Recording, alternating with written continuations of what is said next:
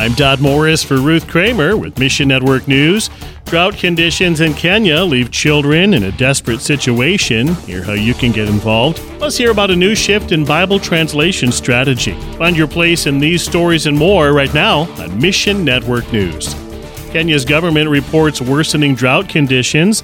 The country's been without rain for 4 consecutive seasons, sending poverty and hunger rates skyrocketing. Nearly 950,000 children under the age of 5 are malnourished.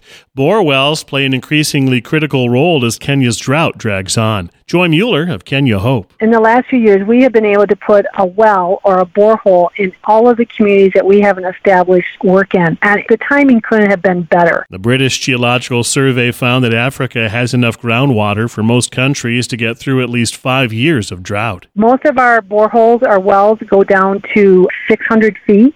Some are a little bit shallower at 300 feet, but so far none of these wells have run dry, and they are being a lifesaver to all of these communities. The wells allow Kenya Hope to meet physical and spiritual needs. When we're going into a community and we are digging these boreholes, and we are also handing out the living water in the form of audio Bibles. Kenya Hope needs your help to keep the program going. We'll connect you at missionnews.org. And we are just so thankful to people who have heard this plea and have generously given so that we could provide this clean water.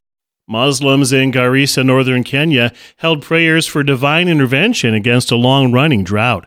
A lack of rainfall over the last 4 rainy seasons has 378,000 people on the brink of starvation. Muslim religious and political leaders attended the service, which was held at the Garissa Primary School. Nehemiah is with FMI. Farming activities are dead in the region following the prolonged drought.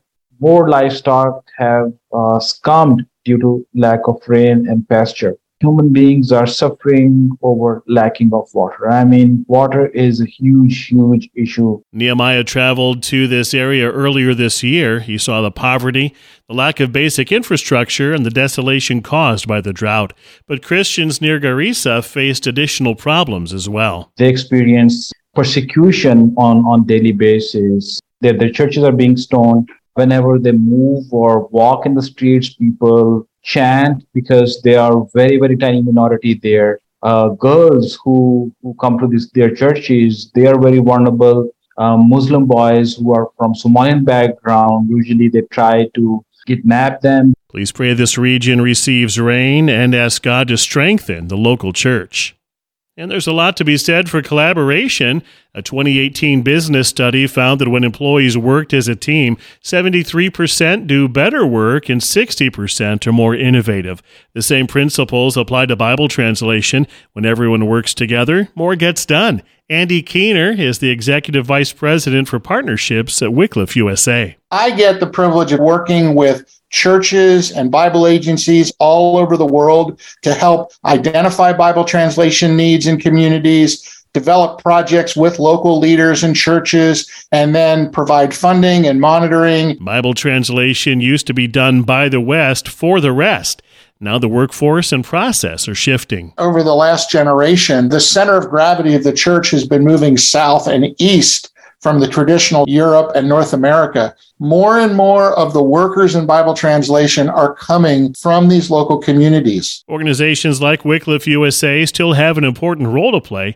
It's just different from before. These leaders are saying this is the responsibility of the church. And they look and say, yes, but it's a very technical thing to deal with the Word of God and Bible translation. So through a variety of networks, we connect with them. We say, how can we support you? Find your place in these stories and more at missionnews.org.